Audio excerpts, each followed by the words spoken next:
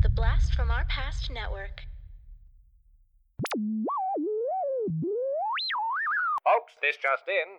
The ongoing comic book discussion podcast confirms comic books are cool.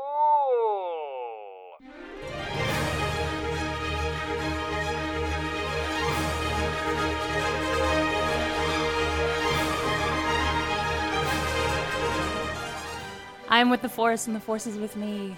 I'm with the Force, and the Force is with me. I have binged so much Star Wars in the past 7 days. I am so up to date, and I have so many opinions. I'm with you. I could not be happier. I'm so thrilled. Yay, awesome. So I want to introduce our guest. I am so excited he is here today. I even wrote an intro. I don't do this, but I'm doing this. Okay. Awesome. So joining the ongoing comic book discussion podcast today for our second Star Wars comic review this month is a very special guest that I am so honored to have on our show. He is a jack of all trades on 96.5 FM in Seattle and a producer and host on two stellar podcasts, Adventure They Wrote, a noir mystery-solving D&D podcast, and the other, Mickey Rules the World, a Disney-loving podcast filled with detailed reviews and a fun cast of hosts. Jason is also a personal friend of mine. We met back in the rollery days of old, where he was a renowned Derby announcer and personality, the very place he was knighted with the name Megatron. Please welcome our very special guest today, Jason Megatron Burrows. Woo! Hello, thank you for having me. I still remember you as Tyra Shanks. You're still in my phone as Tyra Shanks. Yes, you're in my phone as Megatron. Well, I changed it to Jason the other day, and I keep having to be like, hey, Jason. Well, I mean, like, that's your name. You are still welcome. You can call me Megatron anytime you want. It is my legal middle name. Megatron is officially your legal middle name? Oh yeah, and that's why I chose it for my Derby name, because it was my legal middle name. I did not know that. Yeah. I thought that at Derby you got your Megatron name. I changed my in 2007. I changed my name from Michael to Megatron when I turned 30. So That's awesome. Awesome. Yeah. I'm that nerd. I love that. So Jason, I assume you're a product of the 80s as well as I am. Absolutely. Yes. I was born in 77. So I grew up with all of this, right? Like with the Star Wars, with G.I. Joe, Transformers, like all of the 80s nerdy stuff. I love it. Nice. You are 1 year older than me, so we are essentially the exact same person as Perfect. far as where our interests lie and everything. I love it. And how much do you love Star Wars? Are you like a huge Star Wars fan? I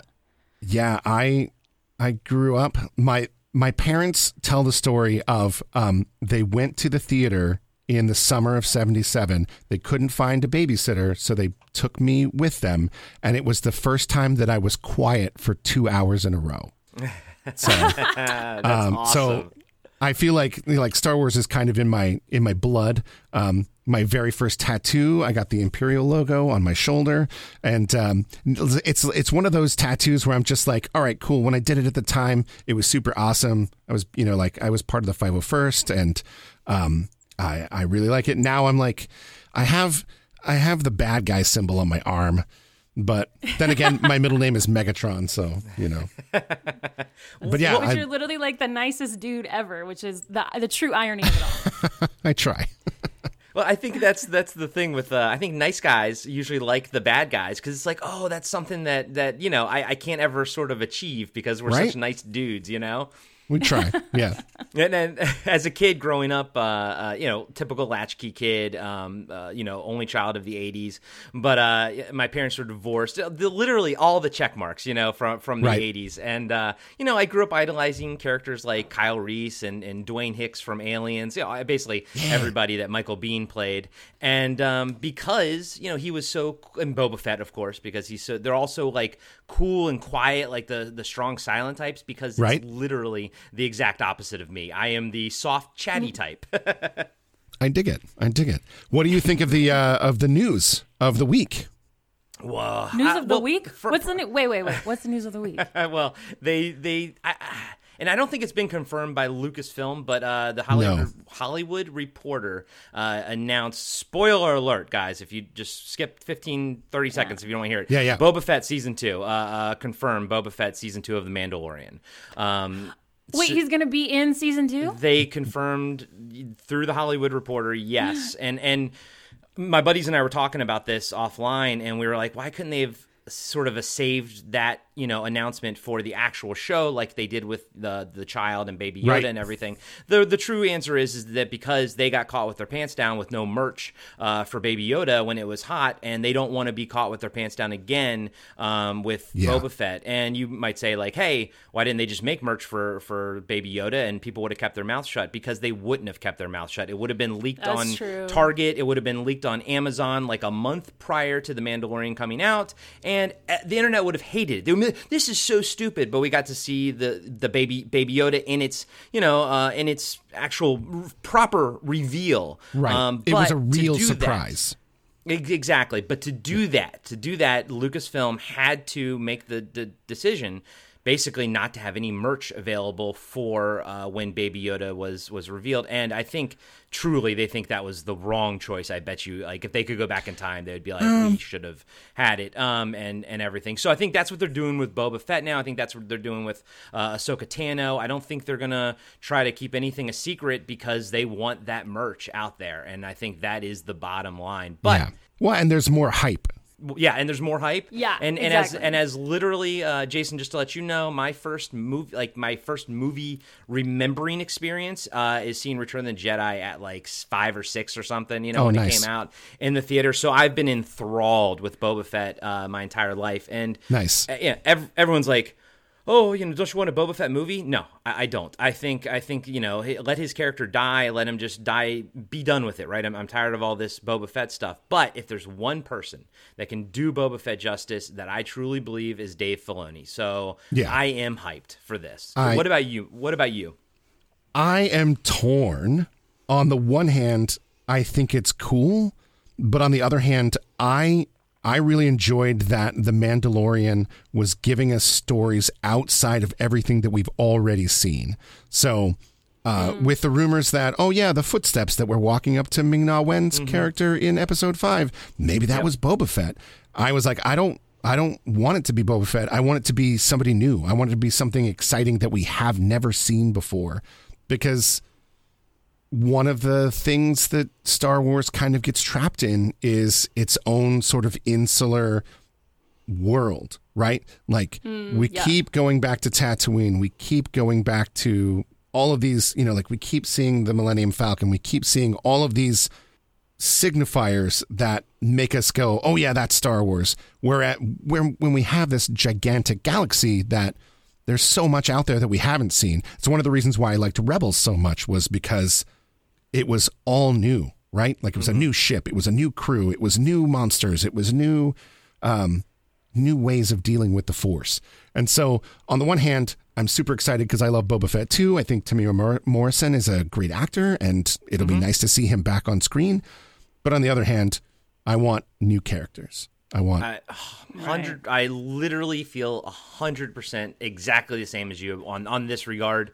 When everyone was speculating that scene was Boba Fett, you could hear it. You could hear the right, the weird sound that he jangle. makes. Yeah, the whole thing. And I was like, okay, fine, sure, but I just don't need it. I do not need it. I've read so many Boba Fett stories, and honestly, none of them are that great. The Mandalorian did everything that I ever wanted to see my Boba Fett toy do. Like, you know what I mean? Yeah. Like, it filled that yeah. gap. I was like, and like you said, it showed all kinds of new stuff. It went into new areas, and of course, it dipped its toe into places that we understood and knew and stuff, and that's great. But I like how it just dipped its toe and went off in its own directions. And I'm with you. My wife and I just plowed through Rebels last year. We love it. I think obviously it's Clone Wars 2.0 essentially. Yeah. And everything they build off, like you even get conclusions to things from Clone Wars in Rebels, and it's just unlike Clone Wars, which took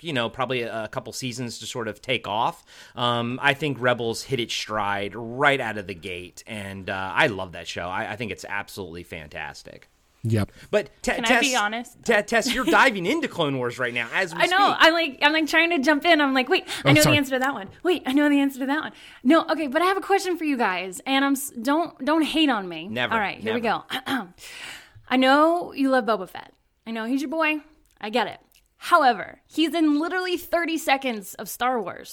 Right. Why do you love him so much? And and that's the thing. Like literally, I thought about the exact same thing. But sometimes, I'll watch Empire Strikes Back. And Jason, I'm sure like you watch these movies and most of the time, you're not always paying attention to it because it's in the background because you've seen it 1,000 and frickin' times. Sure. But those few times where you sit down, try to put yourself in the mindset of how you were at that age and kind of just watch it, let it wash over you, I can remember why I love Boba Fett so much, and it's because he looks so freaking cool, and that is literally the bottom line. And as a self-proclaimed armorphile, he has the coolest freaking armor that's ever existed. Yeah, I agree.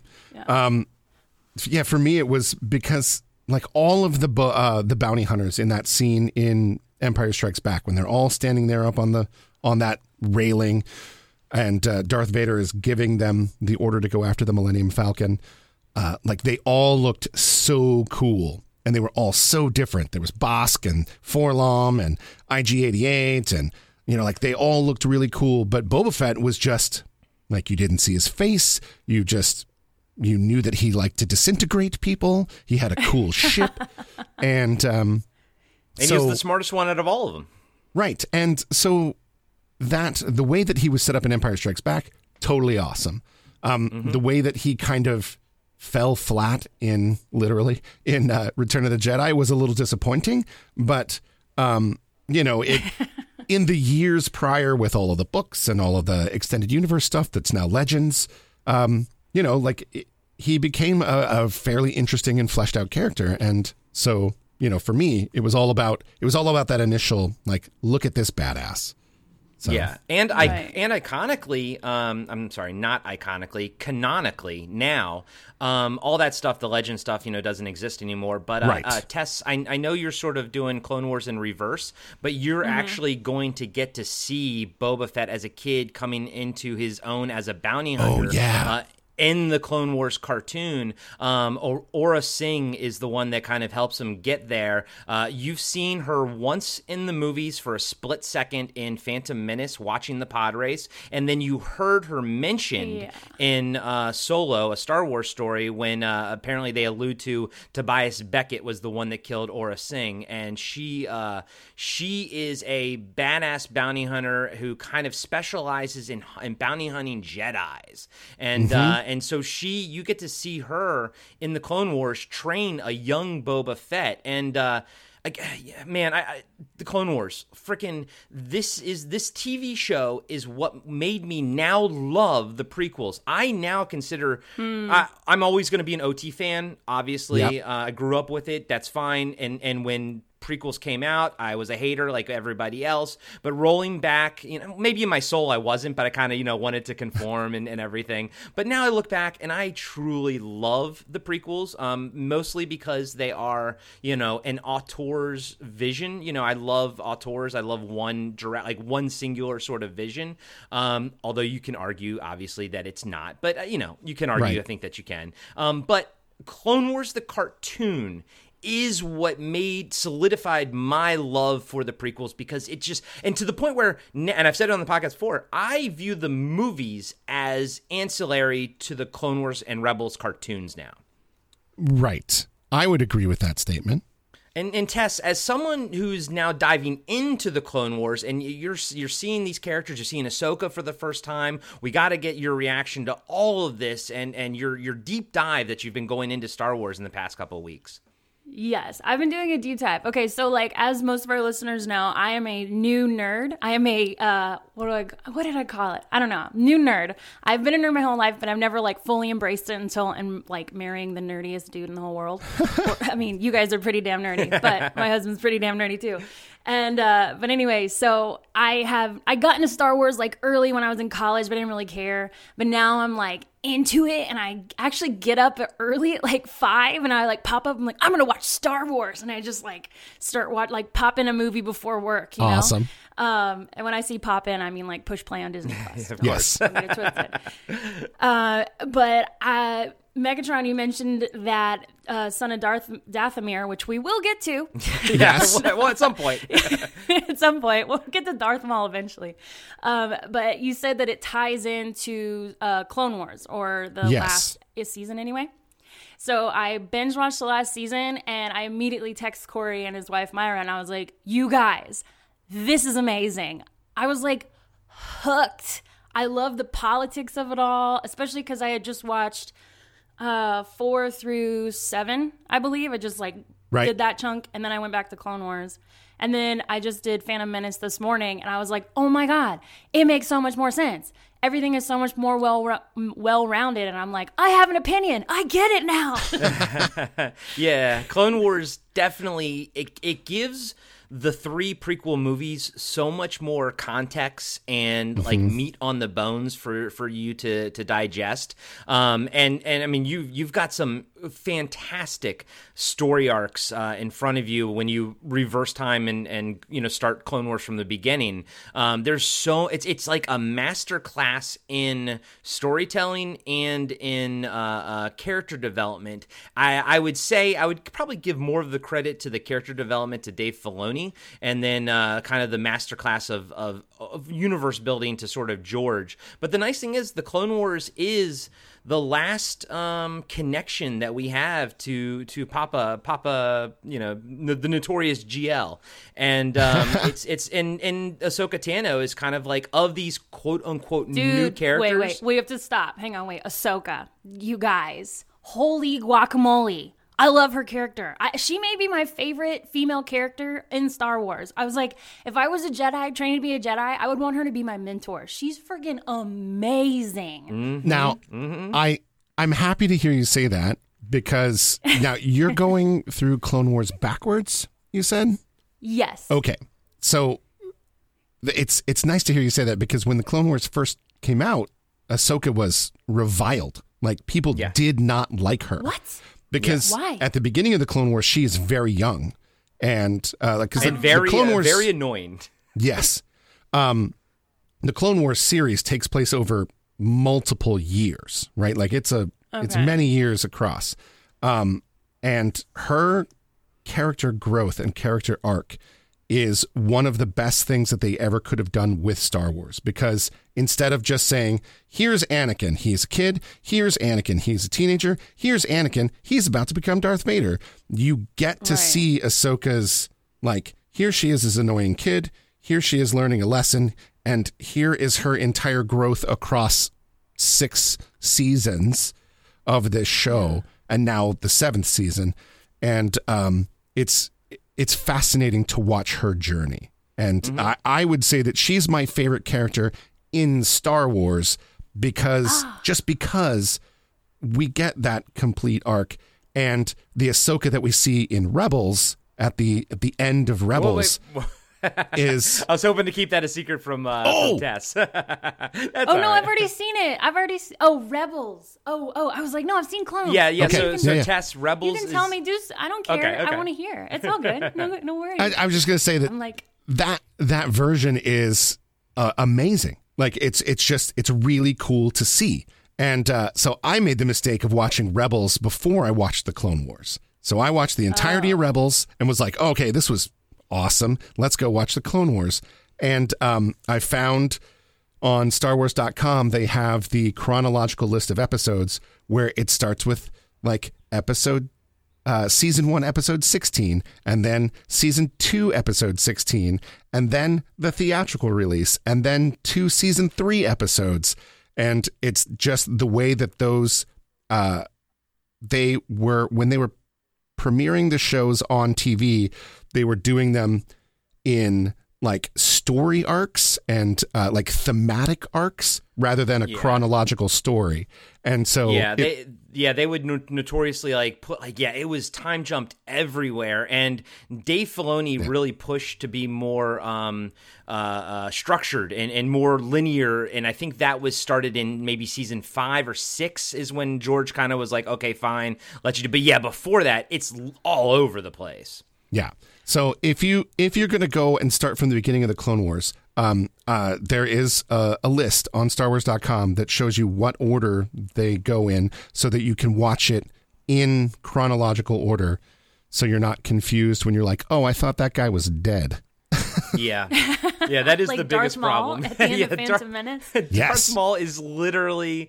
I think Darth Maul definitely he like sums up the best parts and the worst parts of the Clone Wars. The best parts is you have fun, you have a character that you really were able to flesh out that was not fleshed out in the movies, and then the worst part is I cannot track his timeline to save my life. And like even when I'm reading Son of Dathomir, I'm trying to think when does this take place? It's season 6. Was it after the fight with I guess it's after the fight with Sidious? Yes. When he fights, and by the way, Tess, when Darth Maul finally fights Sidious / the Emperor in like season 5 or something, or 6, whatever it was, it's one of the Rebels most or Clones? Clone Wars. Clone Wars. Clone Wars. It's one of the most amazing Force battles I've like ever seen, and like another nail in my love for Palpatine and like how awesome I think Palpatine is. It, like again, comes from Clone Wars. It's just, man, the Clone Wars just did so many good things. But yeah, to kind of piggyback on what Jason was saying earlier,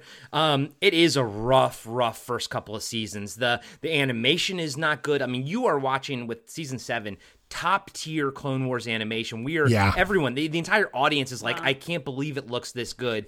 You're going to take a huge hit in quality when you start back there. But you're going to get so much out of it starting from the beginning and seeing where this character goes, because if Ahsoka was like fully formed right when she landed, I don't think she would have the lasting power that she has now. I think Ahsoka Tano has the fandom that she has is because like us who like literally watched her grow in front of our eyes, and I was a little indifferent to her at the beginning. I didn't hate her. I was just like, okay, fine, whatever. Anakin has a Padawan, sure. But after this is all said and done, I'm like, oh yeah, Anakin needs a Padawan, and it was what kept him grounded for so long. And then, you know, when you look at the events of everything of turning him into Vader, him losing Ahsoka is another notch. It's another one of the females, another one of the women in his life that he lost. Like he lost his. Jason, you're like squirming in your seat. I know, and she's so essential. She's so essential to his character now. Like. Yeah. The events of season 5 of Clone Wars have such a profound effect on Anakin and his outlook towards the Jedi that not having that for so long, like not having that connective tissue between Attack of the Clones and then 5-6 years later, Revenge of the Sith, like not having that tissue, I don't understand how we made that jump having it. Now that we have it, I don't see how we made that jump without it, because like I'm getting goosebumps thinking about it now, because like that whole season, and especially the end, is so profound and so moving. And you can see when it happens with Anakin. You can see the moment where he just flips the switch and doesn't give a hoot anymore. Yeah, I don't remember if you guys are sweary podcast or not. we try to be podcast. We try to be all ages. It's family friendly. For someone who has multiple podcasts that are explicit, it has definitely been interesting for me to try to keep track. Yeah. We had one explicit podcast, and it was because he couldn't stop saying the F words. We're like, whatever. Nice. And then Tess, I'm super sorry, but I mean, Jason, when she finally confronts Vader in Rebels, I mean, I literally get like it's every emotion, every freaking like she fights Let it out. Vader. She freaking fights Vader. She thinks Anakin is gone. He thinks she's dead, and then she cuts his mask and she can see his eyes, and she's like, Anakin, and you get that where he like kind of does that. They actually brought James Earl Jones in to record it, you know, with him saying Ahsoka, and then they kind of like transition to Matt Lanter saying Ahsoka. That's and dope. Oh my god, I literally have goosebumps right now. That scene, Ahsoka fighting her master. Oh my her fallen, broken master in every shape of the word. But like you're saying, how did we ever look at Revenge of the Sith? Like, how did we ever know what was happening? Now I feel like we know everything. Now I watch that movie and I get where Hayden Christensen's, and I mean, I always say Matt Lanter is always going to be my Anakin. Is that the voice? Yeah, the voice? Clone Wars voice. Yeah, and the little kid is really cute, though. I'm not gonna lie. he's hit some hard times, but I know. Yeah. I went back and I looked at the cast to see what he looks like now. I was like, oh, he's got to be a cutie, and it was like mugshot. I was like, oh, unfortunately, it's not his fault. buddy. He had some rough patches, but yeah, of course. But let's we're 30 minutes in. Let's try to bring in Darth Maul here. Let's try. Yes. Hey, don't to look at bring me. in- You guys can look at how much I've been talking. Like, look, I have just been sitting here, asking questions. I said Darth Maul, tried to get him in, Anyway, here we are. Sorry.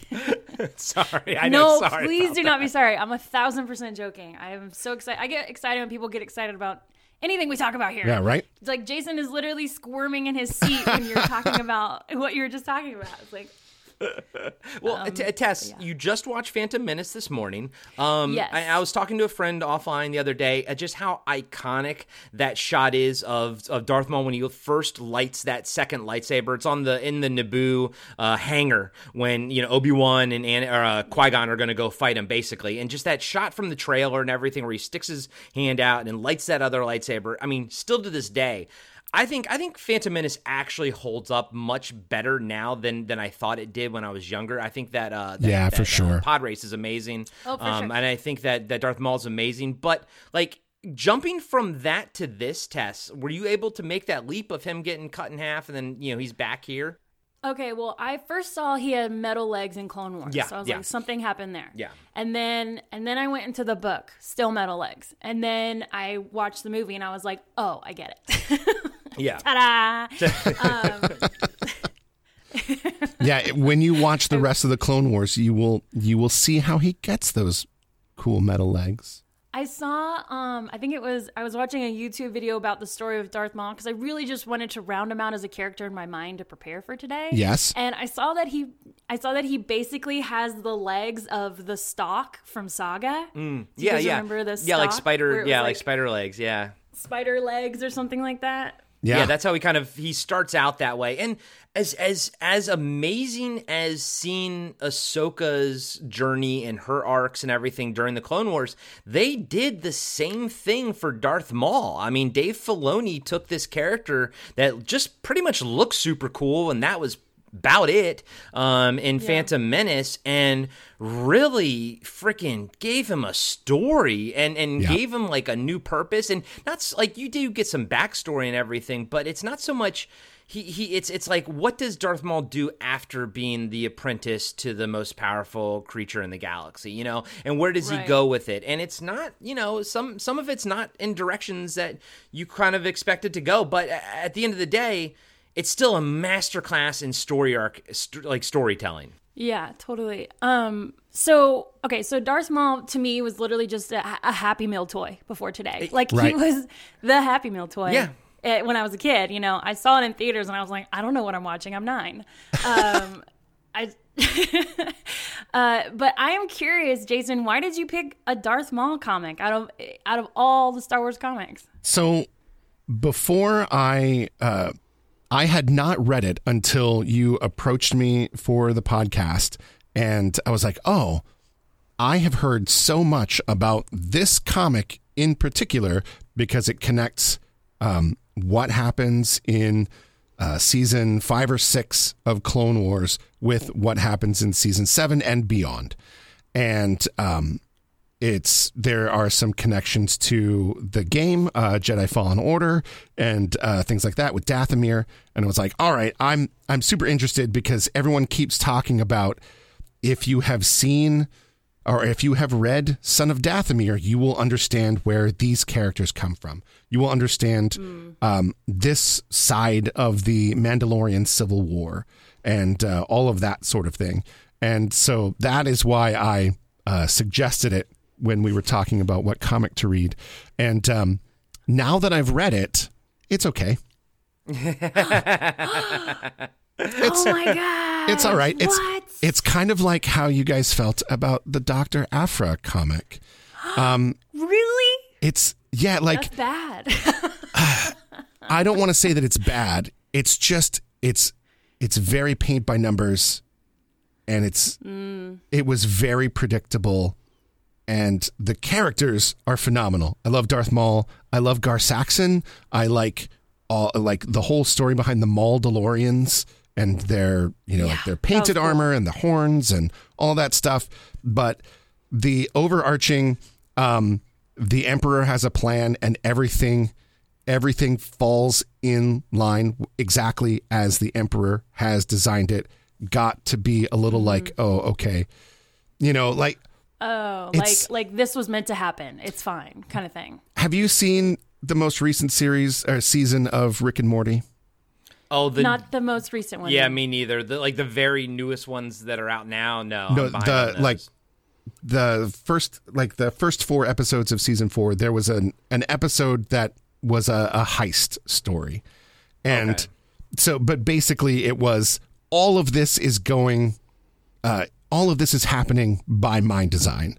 And so in that respect, it was like, oh, okay, it's cool and it's very well done. But the story for me was just, it fell a little flat because it was like, okay, this is happening. And it's all by the Emperor's design.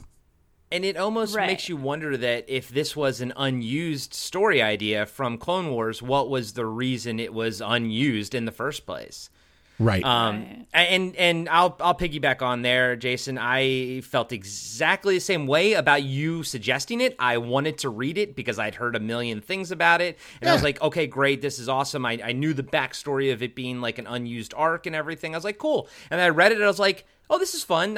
Cool. Yeah, this is neat. And then that was it. I was like, okay, neat. And I didn't dislike it as much. I think Dr. Aphra I was a little bit more disappointed by. This one, I think going in, I was expecting it not to really have any sort of, conclusion because everything still has to play out the way it's going to play out. So when Darth Maul captures Grievous and Dooku, you're like, well, they're not going to die because they have to be in Revenge of the Sith. So, I always find prequels to always be sort of hard to deal with in that regard, but the fun that I got out of it was seeing more of Mother Townsend. I love her. I think she's awesome. Of course, anytime I can see Sidious rant about being, in charge of everything, I'm fine with it. I like it just because I like Sidious. I'm like, yeah, I know, I got it, man. And you know what? You could be talking out your butt, but I think it's great. Maybe you didn't have all this planned and you just sort of spun it around.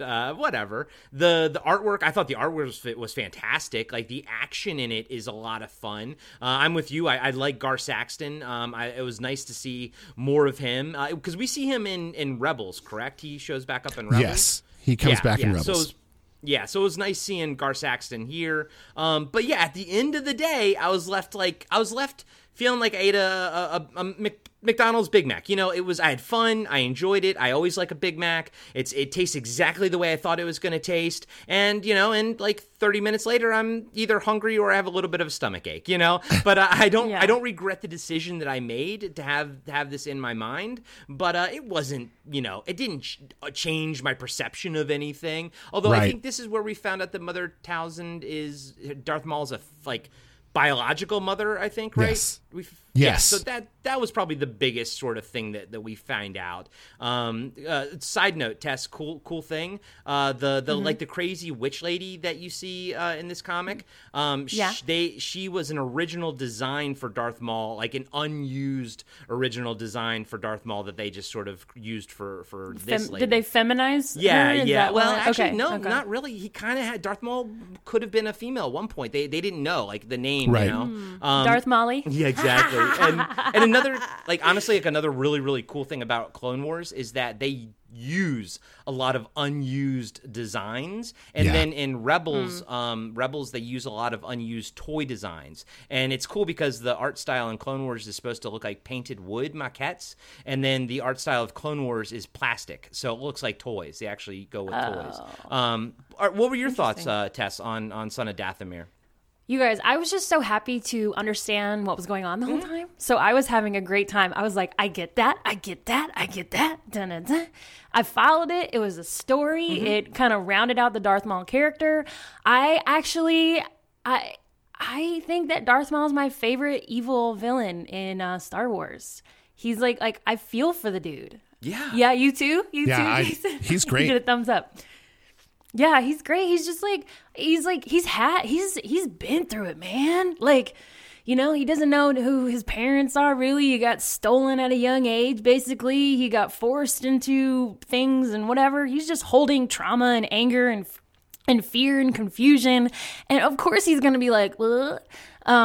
He's going to go crazy. I really liked him at the end of Clone Wars where Ahsoka, she breaks him out to be a diversion, breaks him out of his like holding chamber to be a diversion so that she can get off the ship. I don't know what it's called exactly, but and he doesn't kill her first. He understands her power. He even though she's a Jedi, he does respect Jedi's power in a sense. Like he doesn't underestimate them. He definitely you could tell that he respects them, if not wants to really be a good guy, but he just has so much stuff carrying, that's just weighing him down in life. And I'm like, oh, do you need a hug? Because you need a hug. I mean, you're 100% right. Darth Maul is walking trauma. And he never quite, I don't think he never steps really into the realm of good guy. He will do things that may look good, but he's doing it for his own purpose. And those quote unquote things are few and far between. But you really see his again in Clone Wars, his character arc, and you get a lot of backstory as to what's happening and why he feels this way. You see what the Night Brothers are all about. You see what the Night Sisters are all about. You see their creation process of creating these beasts, that they basically take these soldiers and just hype them up. And we actually get like a Savage Opress is Darth Maul's brother that you actually see in the Clone Wars, and there's like a whole thing with that. But yeah, he's a tragic character because he has so much potential. And I don't know if he's got potential for good, but you kind of want to see him achieve his potential of anything. You're just like, okay, I want to see what your potential is. But oh boy, does his conclusion in Rebels, was it just beautiful. I loved his Rebels conclusion. I mean, a lot of people wanted to see something more out of that. I thought it was the most amazing thing I've ever, most amazing 20 seconds I've ever seen. Yeah. Jason, what do you think of the end of Clone Wars with Darth Maul? Well, which episode was it? I want to say it was episode 10? The second of that final arc, where he and Ahsoka had fought, and they finally capture him, and it's as everything is sort of crashing down throughout the galaxy. Anakin has been sent to, watch over the Chancellor, and all of that stuff in episode 3 is happening in the moment, and as he is being captured, he realizes that he can't, now that he's captured, there's nothing he can do to help prevent this. And he's just beside himself, screaming that we've already lost. And like knowing what we know based on episode 3, that was very, very exciting and moving for me. Like that part was my favorite. Like his whole hallway fight, for lack of a better term, in episode 11 was awesome and badass. But him losing the fight in episode 10 and being unable to make any change for good or for bad was, I loved that part of his character. And because I love his motivation is like just to F Sidious back. He's just to screw up his plans. Like what a simple little motivation. Like, you wronged me. Now I'm going to just spitefully do anything that in my power just to ruin all of your plans because you literally ruined my life. And sadly, Sidious is too powerful for that. Yeah. Well, to get into the details of the comic, because that's what I love. Yes. I love to know little things. So this was released in 2017 by Marvel. It was written by Jeremy Barlow, who did a bunch of Star Wars comics. Like, the list for him just goes on and on and on and on. He even did some Boba Fett. And then the artist is Juan Frigeri, he did Ghost Rider, The Immortal Hulk, some Spider-Verse stuff, and then a bunch of other Spider-Man type things. Peter Speederman.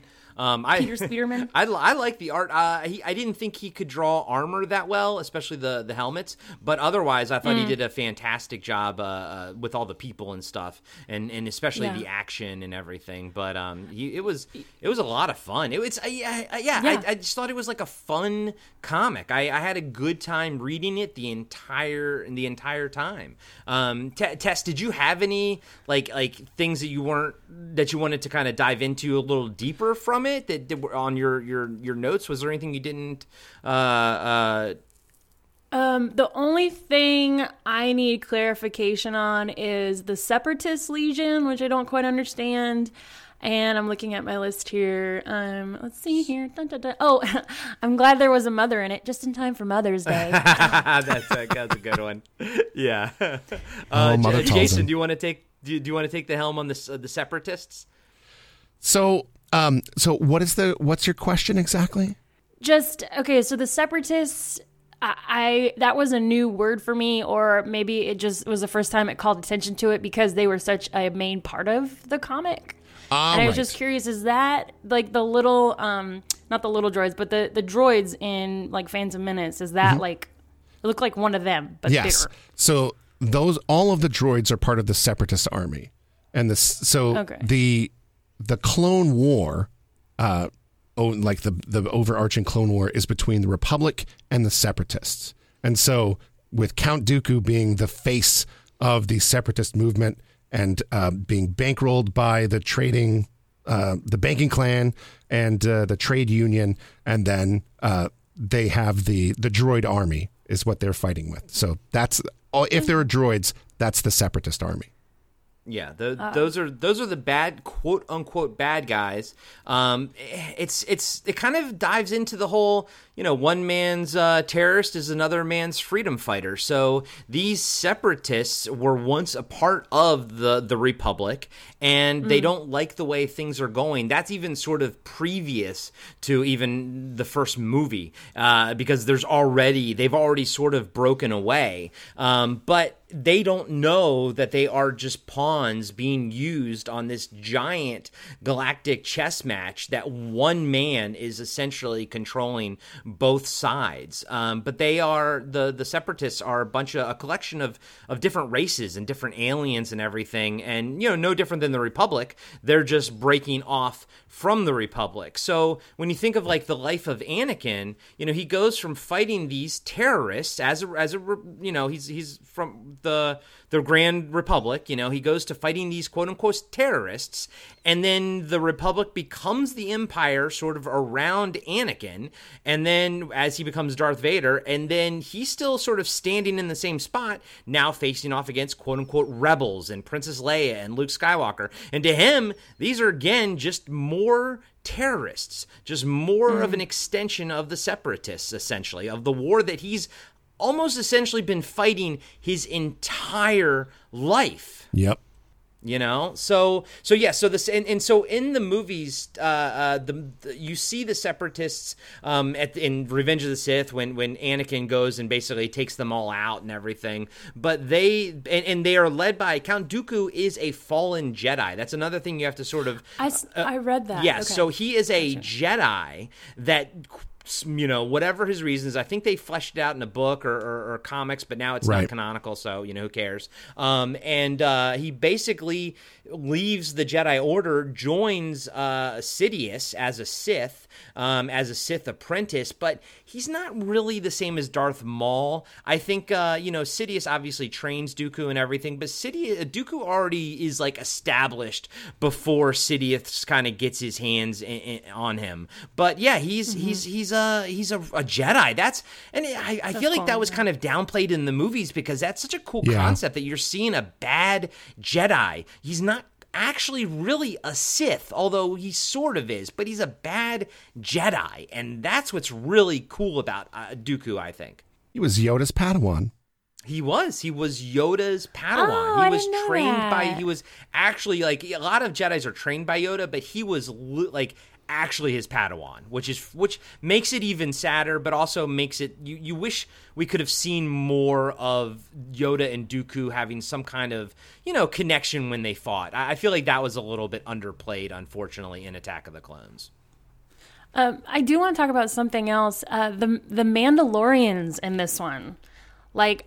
Okay, so in The Mandalorian, in the show, they're really, really played like he's kind of played like a good guy for the first time. He's a hero. I mean, is this in? I didn't realize because I was like, wait, are those? It's kind of like fallen. There's a fallen Jedi turns into the dark side, but I'm like, ooh, fallen Mandalorians, and I was like, wait a minute. The base, like the thesis of the Mandalorian itself is neither good nor bad. It's just they just kind of follow the gold type of thing. No, or is that totally wrong? No, you're not. You're 100% right. Depending on what era you're sort of looking at Mandalorians. And first off, Mandalore is a planet, but Mandalorian is a system. No, Mandalore is a system. Mandalorian is like you can be a part of it. It's not a specific species. It's more of a code. But Mandalore is a system, so it's not like Tatooine or Endor or something where it's just one planet. They are an entire system, and they're kind of not a part of the Republic. They're Jason, correct me if I'm wrong. They are kind of they're doing their own thing and allowed to do their own thing. So during the Clone War, they tried to maintain neutrality because they didn't want to be on either side. So they were neutral, which is why when in season 7, when Bo-Katan and that group, when they go, Obi-Wan's like, this is going to break treaties that are 100 years old. It's because Mandalore has been neutral the whole time. Like they are their own little system. And what is interesting to me is how they go from the end of season 7 in the Clone Wars to what we see in The Mandalorian. And I don't know when or where we will see that because, like in the Clone Wars era of the Mandalorian or Mandalorian culture, they do take off their helmet. They, there is all sorts of different things, but in The Mandalorian, they don't take off their helmets and all of that sort of thing. This is the way, all of that. But when you watch the rest of the Clone Wars series, you'll see the split between Death Watch and Clan Vizsla, which goes on to become the Mandalorians, the red and black with the horned helmets that we see in this comic, and then the other Mandalorians. And so Bo-Katan was originally part of Clan Vizsla and part of Death Watch, but left them to try to save Mandalore. And so with all of that context, it's very interesting because this is a small group of warriors that have decided that because Maul defeated their leader in single combat, he holds the Darksaber, which is that we see at the end of the Mandalorian with Moff Gideon holding it. Yeah. It's super interesting because these are the Mandalorians that we see in season 7 that Bo-Katan and her group with the clones are fighting against when they come to try to liberate Mandalore. And that leads to the siege of Mandalore that they discuss in The Mandalorian. Yeah. I don't know if that answers your question. And totally. And like with any populace, there's different factions in Mandalore. There's different ways of doing things. When we are introduced in Clone Wars to Mandalorian culture, they are pacifists at that point, even though they have this proud history of warriordom. And you have this Death Watch group led by Pre Vizsla, who was voiced by Jon Favreau, who created the Mandalorian. You see, there's all this. There's a lot of connective tissue also behind the scenes of Star Wars. And so And Tess, real quick, in the Mandalorian live-action TV show, when you see Din Djarin getting rescued by those Mandalorians, those like dark blue and purple Mandalorians, we all, Jason and I'm sure I can speak for you, buddy, we all gasped because we instantly knew that they were Death Watch, and we were already in love with Death Watch from the Clone Wars cartoons, and that was such. I got goosebumps, Jason. I got goosebumps, buddy, just talking about Death Watch. You both got goosebumps this episode. I love it. I love it. I love it. Okay, go ahead. And it's all because, honestly, the Mandalorian stuff is Dave Filoni. George Lucas notoriously does not give a rat's butt about Boba Fett or about the Mandalorians.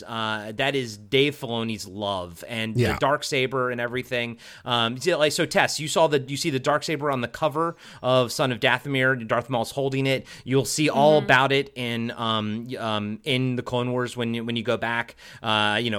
Season 5, 4, whatever it is. You'll get it. You'll see it. You'll also see a young Saul Guerrera from Rogue One, played by. I loved him. Oh, my biggest complaint is that he has really teal eyes, like purple eyes in the cartoon, and they didn't do that in the movie. Anyways, I could literally talk for an hour about what they did with Saul Guerrera, but I think you got 3 podcasts, buddy. Yeah, seriously. But yeah, you'll see the Blacksaber, and thus like that's why it was sort of an Easter egg in the Mandalorian when Moff Gideon had it. But it also it's a big deal. It means you're the leader of the Mandalorians to have it. And Sabine Wren had it at one point, and she gave it to her mom. Oh my God, you could the lineage of the Darksaber is just as hard to follow as Darth Maul. Yes. Unfortunately. I love how many myths and legends are in Star Wars. My 2 favorite warriors are definitely the Jedi and the Mandalorians, and they're so different and the same in their morals. They kind of follow the same things, but they totally don't. I think that's why everybody loves them, and that's why we keep creating all these stories, is because we continue to have questions. It's like as soon as they lay out a story, it's like, but wait, what about that and what about that? So I loved seeing the Mandalorians this way in this one, and how much they fought for Darth Maul. Even that was, apart from Darth Maul himself, that was my other favorite character. Were the Mandalorians. Yeah. You'll see a lot of cool stuff with them. And a lot of it's gray. It's just different points of view, unless you're Sidious or something, no one's quite wrong about things. It's just, you got a whole, people over here got a whole system they got to worry about, like the leaders of Mandalore, we got a whole system to worry about. So, okay, we're not gonna, we have different points of view on things. And I think that the Clone Wars did a great job of that.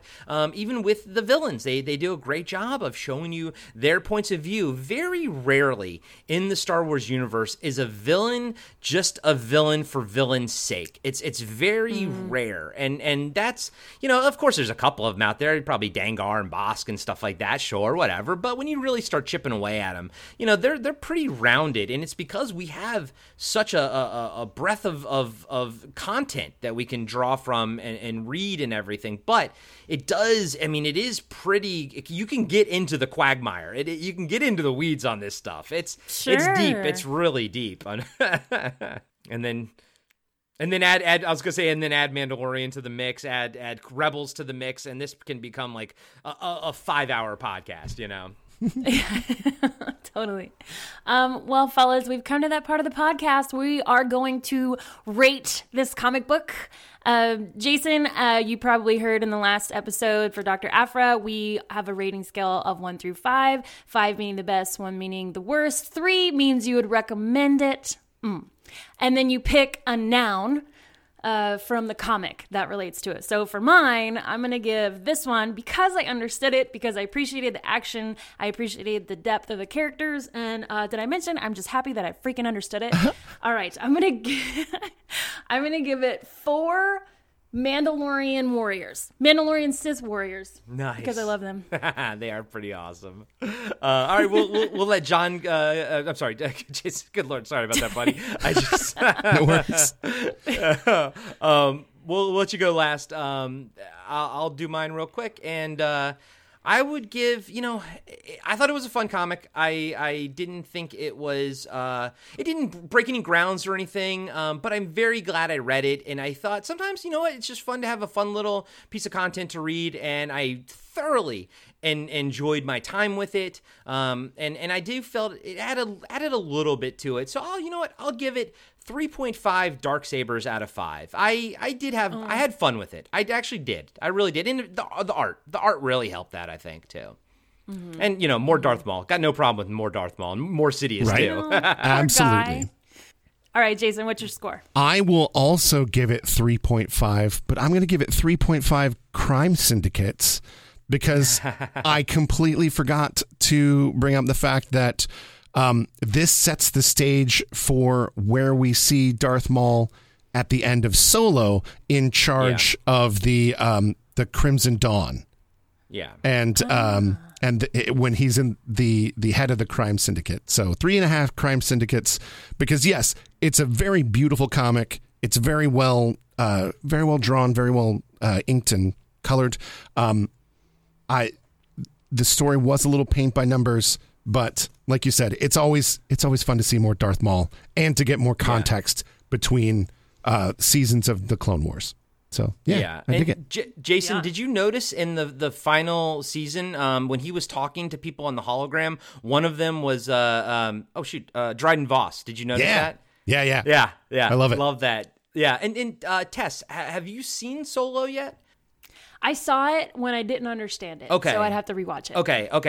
And since it takes place, as far as, because Darth Maul is in it at the very, very end when Kira kind of abandons Han and joins the Crimson Dawn fully, she calls that person, and that's Darth Maul, and he's got the robotic legs and everything. That takes place before his ending in Rebels, essentially. So it's so, I mean, like we said before, keeping his continuity, in track is a job unto its own. But yeah, Jason, you're right. We didn't even mention the fact that this does set up where he is with Crimson Dawn and everything in Solo. And I think, looking back on watching the show and everything, we really needed this, because before I read this, even now, like, I have a hard time making that jump to Darth Maul being in, the head of the Crimson Dawn, especially knowing where his story arc goes in Rebels. I have a hard time figuring out how that sort of fits in and how long he's sort of, the head of the Crimson Dawn versus where we find him all, like, sort of old and disheveled in Rebels and everything. And that's sometimes I would like to see his fall and how he got to where he was in Rebels. That's the next thing I would like to see, because I have a hard time seeing how that happens. But this was nice, and you're right.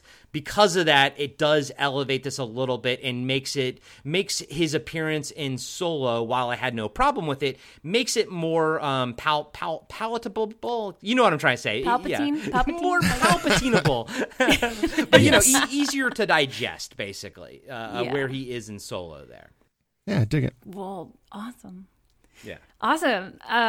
You guys, it's so funny because sometimes Corey will just go off and I'll be like, yeah, I'm learning things. Then you stop talking and I'm like, it's my turn to talk. What? I stopped talking because I'm like, oh my God, I got to let someone else. Because I can freaking talk about Star Wars forever, as I'm sure all of our listeners know. And Jason is now just finding out. I dig it. Yes. Awesome. Well, awesome. This was a really, really fun episode. Jason, do you have any last thoughts? Even if they veer off into more Star Wars tangents, we're totally down for that. I'm just excited that we are in this new renaissance of more Star Wars stories, right? Like, sure. We have, like, Rebels was super fun. I would love to see more of it, even though Dave Filoni has said that, like, they're done with the Rebels story. I'm still hopeful that we will see some of those characters come to life either in The Mandalorian or in other stories or shows or things like that. Now that we know that Taika Waititi is going to direct a movie, and yes, there's so much potential as Star Wars moves forward with this big broad galaxy that we have that we can explore. And so it's exciting for me with all of that stuff. But I'm especially excited to see your reaction when you do go and you start with, working your way through the Clone Wars and then see how that transitions into Rebels with all of this context, seeing how, what Corey was saying with how Darth Maul ends up. I'm very excited to see what your reaction is after that, because it's truly phenomenal. I know every time that I get another story in my brain, I'm like, that fills in that hole, that fills in that hole. And then it's funny because if you listen back to some of our first episodes here on OCD, I was like, Corey, I don't understand why Star Wars is they just keep going. Like, shut up already. We get it. And now that I'm in it, I have so many dang questions. I welcome it. Yeah, I dig it. It's Star Wars, sort of, you can think about it like, you got DC Comics universe and Marvel Comics universe, and they're these fleshed out universes with so many characters that cohabitate. Star Wars is essentially its own universe of characters and stories that can go off in any direction, and that's what George Lucas always wanted. He wanted to create a universe where his friends could go and play around in there. Unfortunately, it didn't really happen that way until Disney bought it out and everything. He always wanted Ron Howard to make a Star Wars movie. He always envisioned people to go make Star Wars movies in their own sort of way in the universe that he created, because it's such a great template universe that you can you can create a Western. You can create, I would love to see a horror story set in a Star Wars universe, almost like an Alien type of story, but in the Star Wars universe. You could do that. You could totally do that. It's ripe for everything. You can do whatever you want with it. And because it's such a big universe, and it's just great.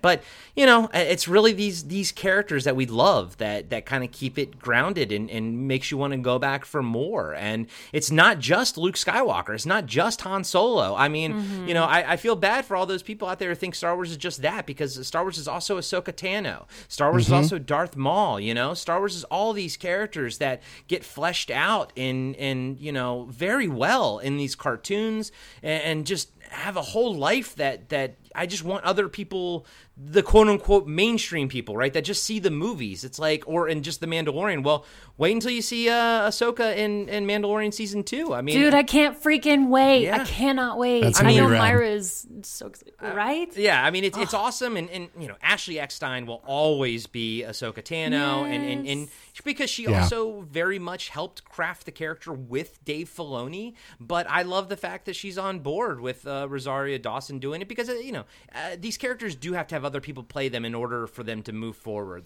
We have to, There's that's why actors are there are a lot of actors who are voice actors, but actors who become voice actors and voice actors who become actors, it's two different realms. And she's a master in her voice acting realm. And then who is the actress for Ahsoka in Mandalorian? Remind me, you just said her name. Rosario Dawson. What's her name? Right, she's amazing, an amazing actress. So it totally makes sense, and good on Ashley for being you know what, because that is totally the Ahsoka way to be right, go ahead, yeah, it's okay. And she has her own line of clothing. Have you seen her universe? Oh yeah, stuff? I have. Oh my gosh, you should see my closet. It's all her universe. I'm obsessed with her universe. That's awesome. Secret nerd. And she's such a great ambassador of Star Wars. She's such my gosh, and when we needed it to bring also more females into Star Wars and everything, because it was a boys club a lot of times growing up and everything, and she was great for bringing everybody in. She's such a fantastic character. She's of the good guys, she's probably, she might even be more to me than Luke. I think of the good guys, I think I like Ahsoka the best, and it's because we've seen her grow. She's amazing. Yeah, we have more context for her arc, and it's amazing. It's great. So it is. Yeah, it's like Jason said before. We follow her from basically from the beginning to quote the end, or just very long in life. So we all have empathy for her. We understand where she comes from and what she's endured, and so that's probably why we love her more. We're we relate to the outcast, to the you know what I mean, the one who just wants to be valiant and a hero and all those. It's things. funny that you choose that word to describe Ahsoka Tano. Valiant? No, outcast. Outcast. Yeah. She kind of is. And I only saw her at the end of Clone Wars. Right. And And it's funny because like I totally related to her in that moment. Like I feel like at that moment we're both the same age, and it's like you're just trying to be the person who's like talking calmly. You know that everybody's actions towards you has nothing to do with you. Like when she meets the sisters, Trace and her older sister, Rafa, yeah.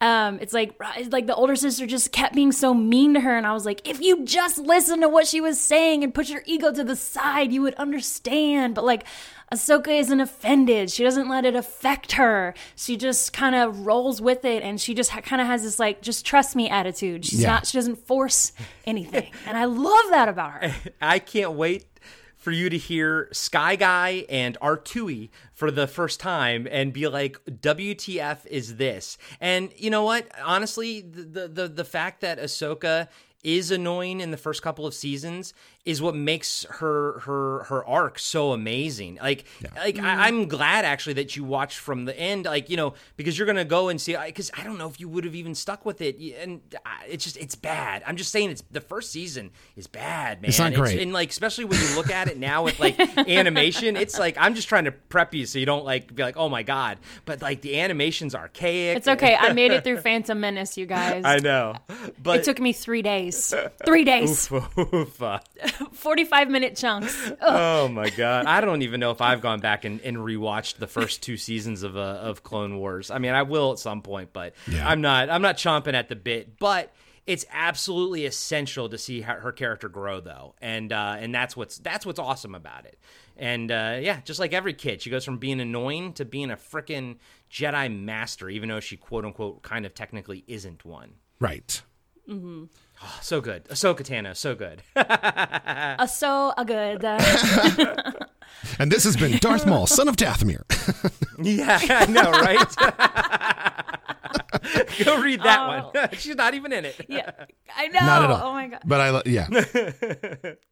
I mean, that's why we have this as an open platform. For sure, like, right? Bring in anything you want. Well, it's like that's the beauty of Star Wars is, you know, like one thing leads to another, and because it's connected, I like it. I don't know where I was going with that. Yeah. It's I love it. I like it. It's good. I like it. Hey, man, that works. Well, awesome. Thank you so much for being here, Jason Megatron Burrows. Anytime. That was so fun. Do you want to plug your podcast and your personal Instagram, whatever? If you are bored with radio wherever you are listening to this podcast, feel free to tune in to 96.5 Jack FM. We're broadcast on the internet, but as well as in the local Seattle area.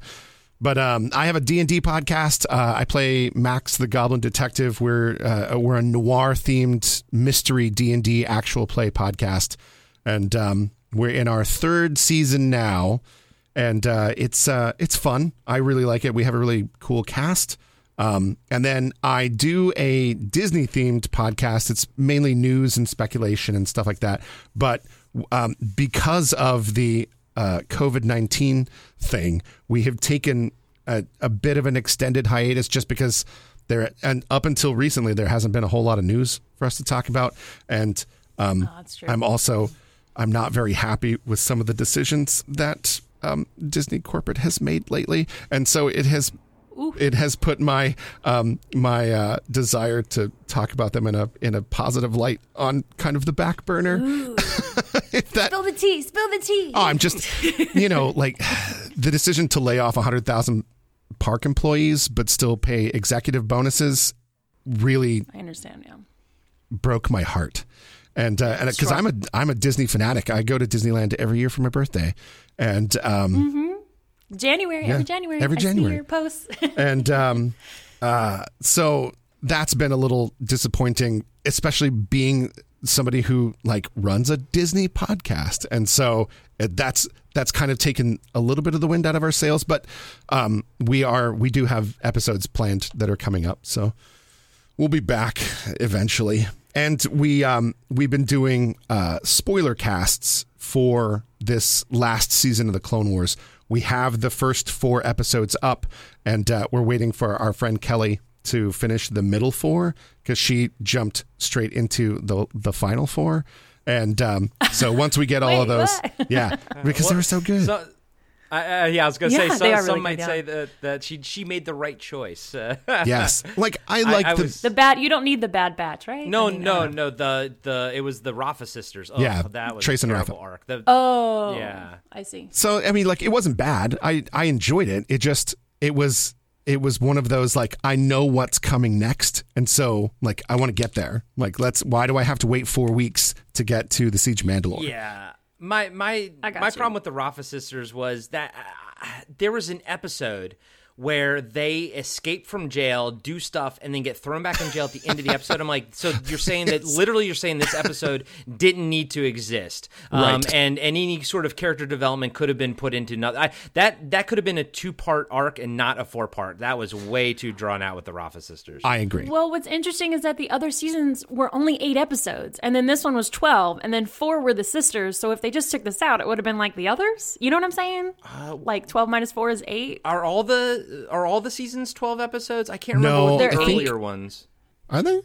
And this one was 12. Hold on. Everybody's checking Disney Plus. I'm looking at my chronology.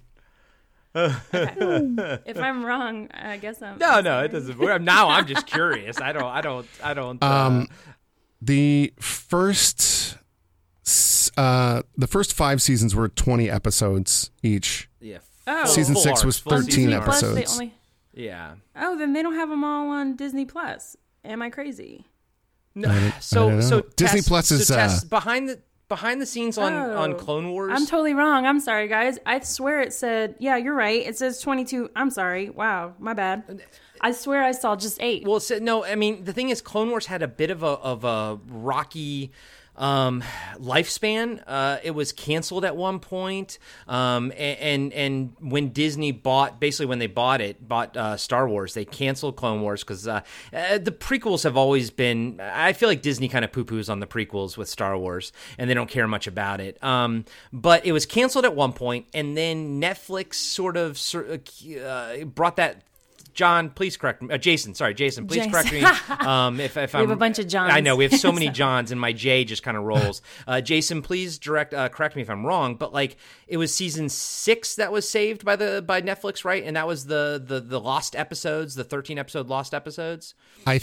Yes, I think that is correct because season 5 ends with Ahsoka, and then season 6 was.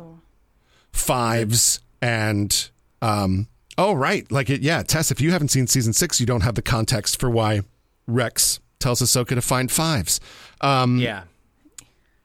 So season 6 was the one that was not reconstructed, but put onto Netflix. So yeah, and this the reason season 6.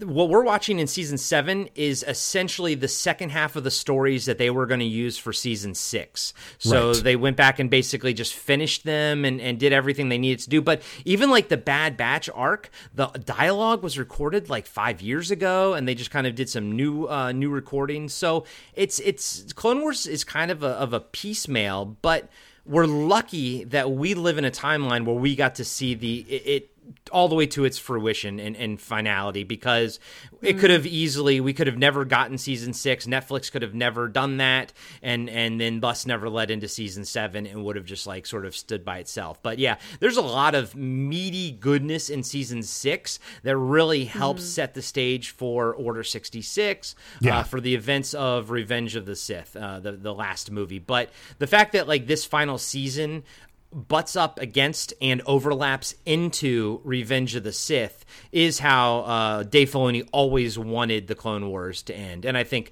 so did George Lucas. So this is the realization of that final vision of theirs, which is awesome. And it's great that we have it. You know, I agree. Real. Yeah, it could have gone a lot worse. My bad. No, there's nothing wrong, Tess. There's nothing. It was just I think Jason and I just both went down a mental rabbit hole. We were like, wait a minute, questioning everything about our lives, and I remember watching back to your- 20 episodes of that first season because man, it took a lot to get through. Oh God, yeah. Man, I was like 8 episodes. I don't know how. Maybe it was on my TV or something, but I just was like 8 episodes for all these seasons. I'll do this in no time. Now there's like 22. Yeah, it's It'll be a while. It's a full season, and oh boy, it's woo. I mean, there's some good stuff in there. Don't get me wrong, there is some good stuff in there, but oh, is there some bad? True story. But you'll also get sort of you'll also sort of see the inception of Lucasfilm animation, like this, like, you know, the Genndy Tartarovsky series was sort of how it began, but this is really George Lucas figuring out animation and him like figuring out how he wants to tell his stories, and also like him getting experimental and trying concepts out that, you know, some of them don't go anywhere, and you're like, okay, and you can just tell like George was like, I want to see if there's something here, and then he's like, okay, nope, nothing's there, move on, you know, next episode, you know, and like he's like, but one thing I love but they about forgive him because he's George Lucas. They're like, exactly. It's fine. And the one thing I love about George is that he will take risks. He will try things. He will never. That's true. He will never rest on his laurels. He always wants to give you and the viewer something new every single time. And when you look at the prequels, for better or worse, they are dramatically different than the OT, which, you know, the sequel trilogy has very much, you know, feels like the OT, whereas the prequels feels so different. And that's because George was like, nope, gonna do something new here. And like, you know, he did his thing. He did his thing. And that's why I love the prequels, because George did his thing with them. Yeah. Yeah. Well, to go back to your Disney podcast, I totally commend you for having feelings of not wanting to promote much of Disney at the moment. Didn't they just, I was going to ask you, didn't they just switch out, or they got a new president, right? So, a new CEO, yeah, Bob Iger's gone? Bob Iger stepped down. Bob Chapek stepped up. But then once all of this happened, Bob Iger's kind of still driving the boat. So, that makes sense. So yeah, I mean, it's one thing for them to like not take a salary for the year, but like that leads to bigger questions, like why do CEOs have salaries large enough for them to take 3 months of salary and then be able to forego it for the rest of the year and be okay? You know, like, but that's bigger existential questions. But yes, that podcast is called Mickey Rules the World, and it's all right. It's great. I listened to your Clone Wars episode and for 1 through 4, and you guys made excellent points about why the Bad Batch episodes were in there and how it actually like justified and rounded out the story, and how I really liked your point you made how the clones have very different types of armor. And that really, like, it really set them apart and just made the art that much better. Yeah, made the animation I that much like better. it. So I like that episode. That was great. Thanks. But yeah, that's me. Cool. Adventure they wrote, and Mickey Rules the World. And yeah, and you can find me on Twitter. Well, you can find me anywhere at Punk Jr. So, and that's a whole other story too. You've always been Punk Jr., so I don't even know that story. And Megatron, apparently. I did not know that. I did not know that was your middle name. Yep, that's awesome. me. Well, cool. Well, That's you. I don't think my wife would let me change my middle name to Boba Fett, sadly. She's not the boss of you, man. She can't disallow what she doesn't know. Just come home with a new driver's license. Yeah, it's true. That's great. Paperwork's harder to get the reverse of it. So once it's done, it's done. It's easier to ask forgiveness than it is to ask permission. That's true. Oof. Very true. Very true. Spoken by a single man. So take it with a grain of salt. Exactly. Well, awesome. Thank you again so much for being here. Thank you for bringing me on. Yeah. Jason, this was awesome. This was a lot of fun. Really enjoyed talking to you about Star Wars. Anytime Thank you. You want to talk more Star Wars, I am always down. Absolutely. You got it. Awesome. Yay. All right, guys, thank you so much for tuning in to another episode of Ongoing Oh, wait, what am I doing? Wait. So you can find us on Instagram at OCD Podcast and on Facebook at /OCD Podcast. Corey, where can we find you in cyberspace? Sorry. Oh, that's all right. I was like, in my mind, I checked it off, and I was like, wait, no, it didn't. We have three of us. Okay, go. You can find me on Instagram at Corey Nation, and you guys know all the podcasts that I'm on. Podcast After Dark, Cartwright, a Seinfeld podcast, and here and there on Talking Back and Blast from Our Past, etc., etc. Tess, where can we find you online? I'm just gonna plug ours at OCD Podcast, and if you want to follow me, you just click at the @Tessianos in our bio. All right, okay, did I get everything? Did I check everything off the list? Okay, here we go. Are you ready? Thank you guys so much for tuning in to another episode of Ongoing Comic Book Discussion Podcast. I'm Tess. I'm Corey. I'm Jason. Yay, that's Jason. All right, we'll see you guys next time. Ta-da! It's a trap. Nice. This has been another episode of Ongoing Comic Book Discussion with Tess and Corey. Follow us at OCD Podcast on Instagram and Ongoing Comic Book Discussion Podcast on Facebook. You can also review us on iTunes, follow us on Spotify, and support us on Patreon.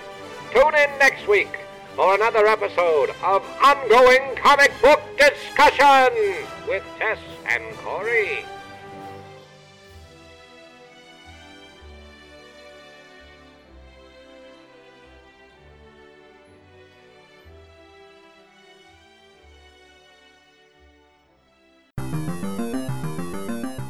Hello everybody, I'm Adam, I'm John. and every week we are giving you a blast from our past. We are the podcast that brings you full-on movie breakdowns, TV show reviews, album reviews, top 10s, and more, all from the things of our nostalgic past. So please join us every single week on the Blast from Our Past podcast. You can find us on Spotify, Stitcher, Apple Podcasts. However you listen to podcasts, you can find us, and we would love to have you take a trip with us to the land of nostalgia.